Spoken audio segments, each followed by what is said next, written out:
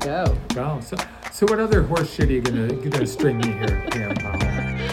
Not a word. The camera is all on you and about you right now. Right. Viewers, I always say, why don't we start with you? She says, no. I want to start with you because it's more comfortable. Voice sounds like? That's in my head, yeah. It's much better than my wife's voice, let me tell you.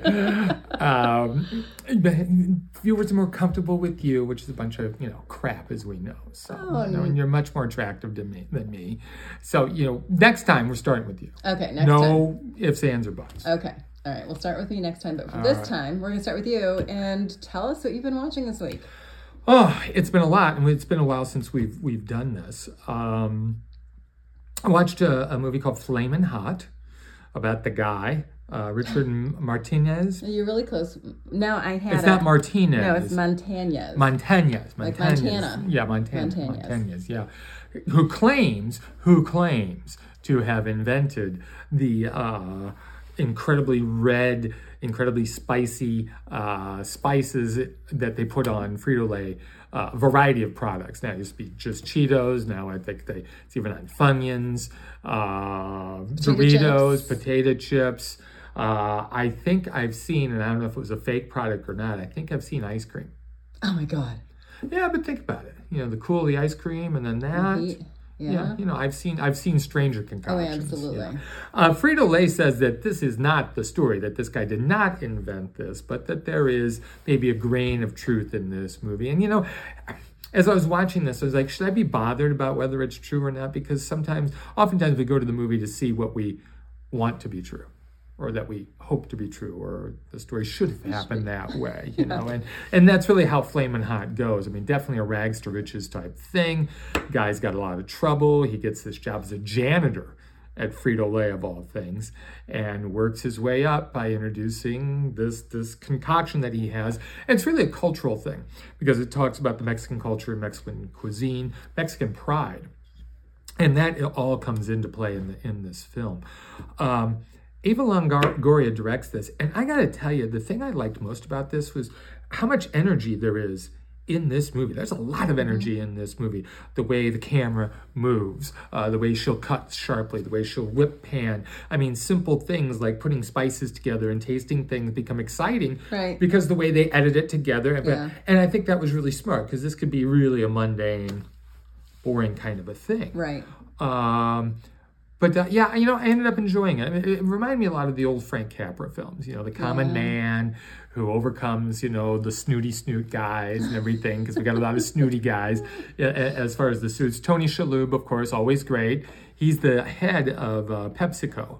And apparently this is the guy who really took a chance on all of this. And then billions were made, apparently.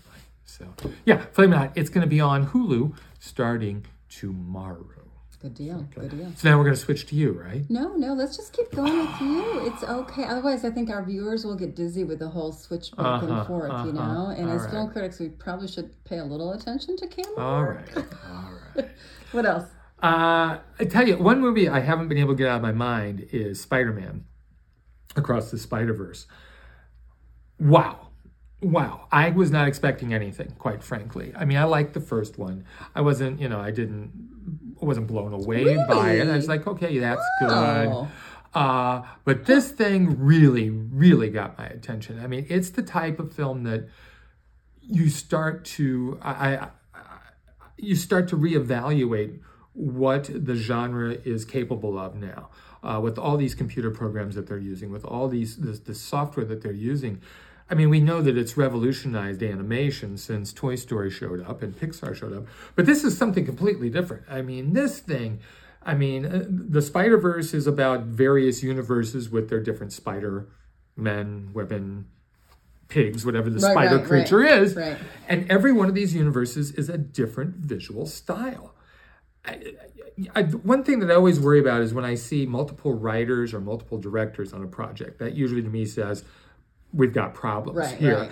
This has 3 directors. And after seeing this, I understood completely why you would need 3 directors to coordinate this whole thing and to put it all together. Because Words fail me, really. You've got to see this film to see the way it is all put together, the way it moves. And of course, it's not just the visual. The story is really good as well. Miles Morales is the Spider-Man that we're focused on here, along with Gwen, who is from another Spider-Verse. And there's this whole question that comes up about how Miles became Spider-Man and what that means. And of course, you can't have a Spider-Man movie if there's no existential crisis, because that's what Spider-Man's all about every time.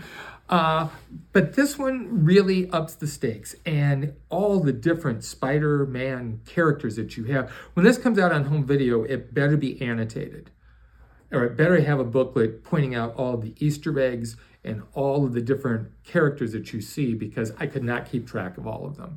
And from my reading Spider-Man over the years, I was catching certain glimpses of things, but I wasn't quite sure because this thing moves so fast. This is the second part of a trilogy.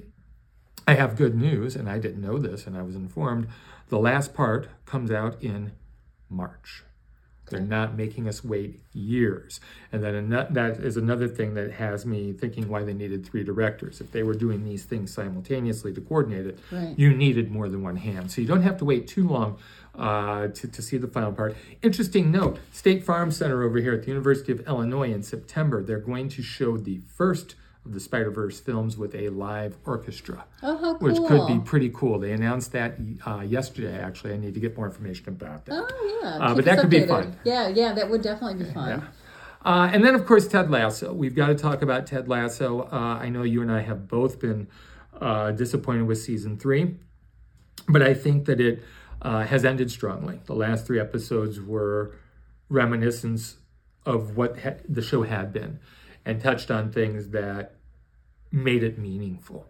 For me, one of the great scenes of the entire series was in episode 10, in which Roy has a press conference that he does.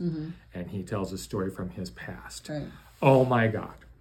Brilliantly written, brilliantly acted. That was a showstopper par excellence. I loved that moment, and I loved how it ended. I mean, there were very few surprises, but that's fine. Again, like movies we hope are the truth, or we want them to be like the truth. This is what you wanted. You wanted this for these characters. Even though the show lost its way, you never stopped caring about them. Right. You never stopped hoping that everything would work out all right.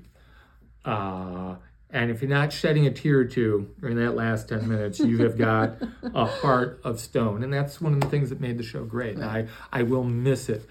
So many spin-off possibilities, and I'm hoping for one that has been mentioned. Okay. Do you want to mention it or no? Someone has mentioned that Roy should coach the women's team.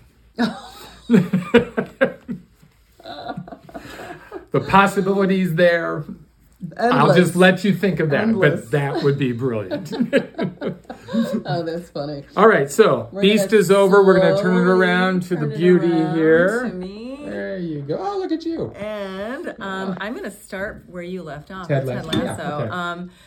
Okay. I was disappointed with season 3 as well. We've talked about some of the shortcomings, or from our viewpoint, what we thought the shortcomings were. And we weren't alone. No. And I'd like to say that I was one of the first ones to say that season 3 lacked Ted Lasso. You're right, and other people have said that. But they have. I heard it from you first. You're right. And I think we got a little bit more of Ted Lasso and the Lassoisms in the second to last and the last episodes. And it brought it back to that heart of gold that, that Kansas man is made out of, And yeah, I'm going to cry because it really was. Oh. The ending was perfect. And there were a couple of surprises there. And not to give too much away, you've already given something away with the whole women's. Right. Can you shut that phone off, It's Chuck? Grant. I'm not shutting off Grant, my son. Okay, I'll put it in my pocket. There we go. The fact that there is going to possibly be a women's team, which is just, I loved that. And I loved the fact that Keeley, I'm going to give another spoiler away, Keeley didn't have to end up with a man. Yeah. I loved that. Yeah. And so everything was wrapped up with a nice tight little bow, which was perfect. And until you just said the whole thing with Roy coaching the women's team, I didn't want any spinoffs. I loved the ending. Everybody had their place.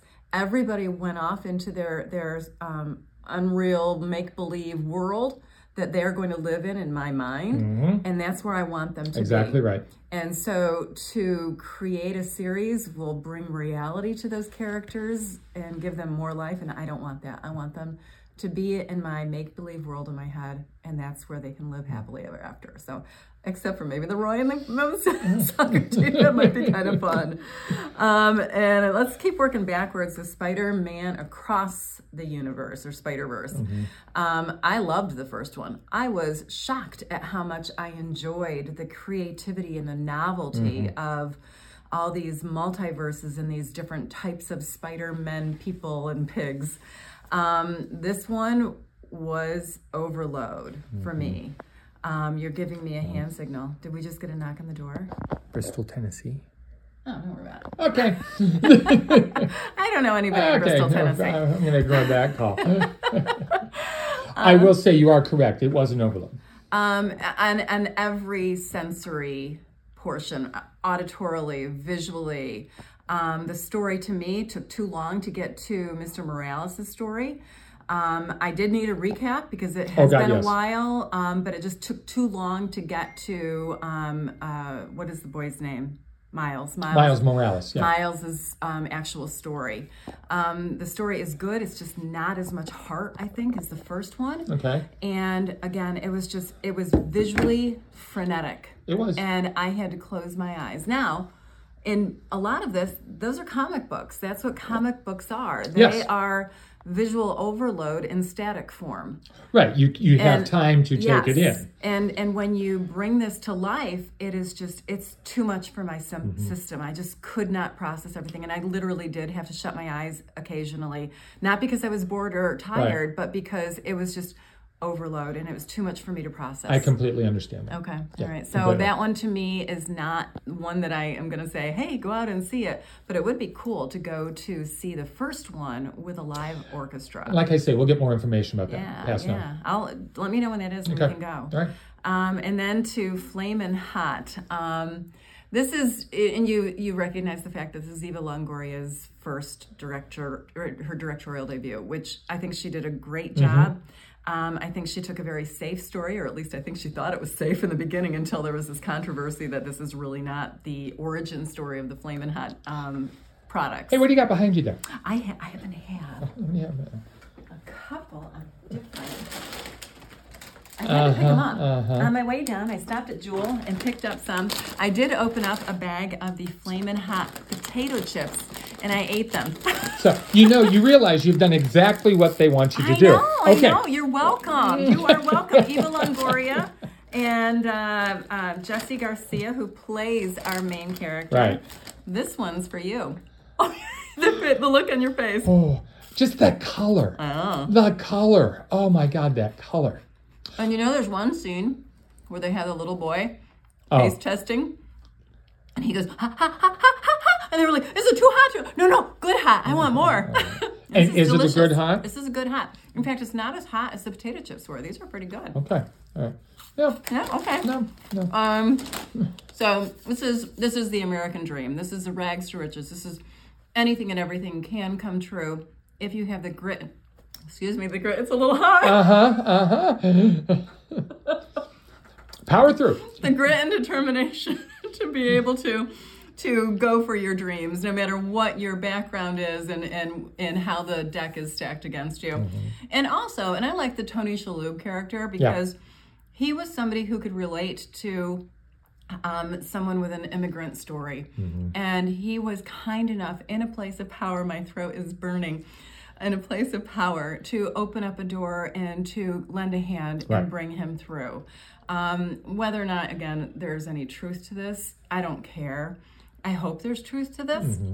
But if there's not, there is still, my mouth is watering. You're doing great. You're about done. There is still that inspiration to say you can help other people. Don't look down on someone because they have one station in life. Right. They may have hopes and dreams, and don't squash them, help them. So to me, that was an inspirational story. And I think Eva Longoria has a wonderful career ahead of her as a director. I hope she takes something a little bit more challenging next time. This is a straightforward, safe story to tell, but it is told with heart and humor, and I loved it. I had a lot of fun with it. So check it out. Hey, have another one, Pam. No, I think I'm good. Okay. All right. Well, Pam's going to go get a drink of water. So. Next week, we're going to talk about... I don't even know. What are we talking about? Are we doing Speedy Guy? Speedy Guy. Or as otherwise known as The Flash. We'll be talking about The Flash next week and a couple other things, too, I'm sure will pop up. That's right. Speedy Guy. He's my guy. All right. That's it. That's it. That's it. Thanks for listening. Bye.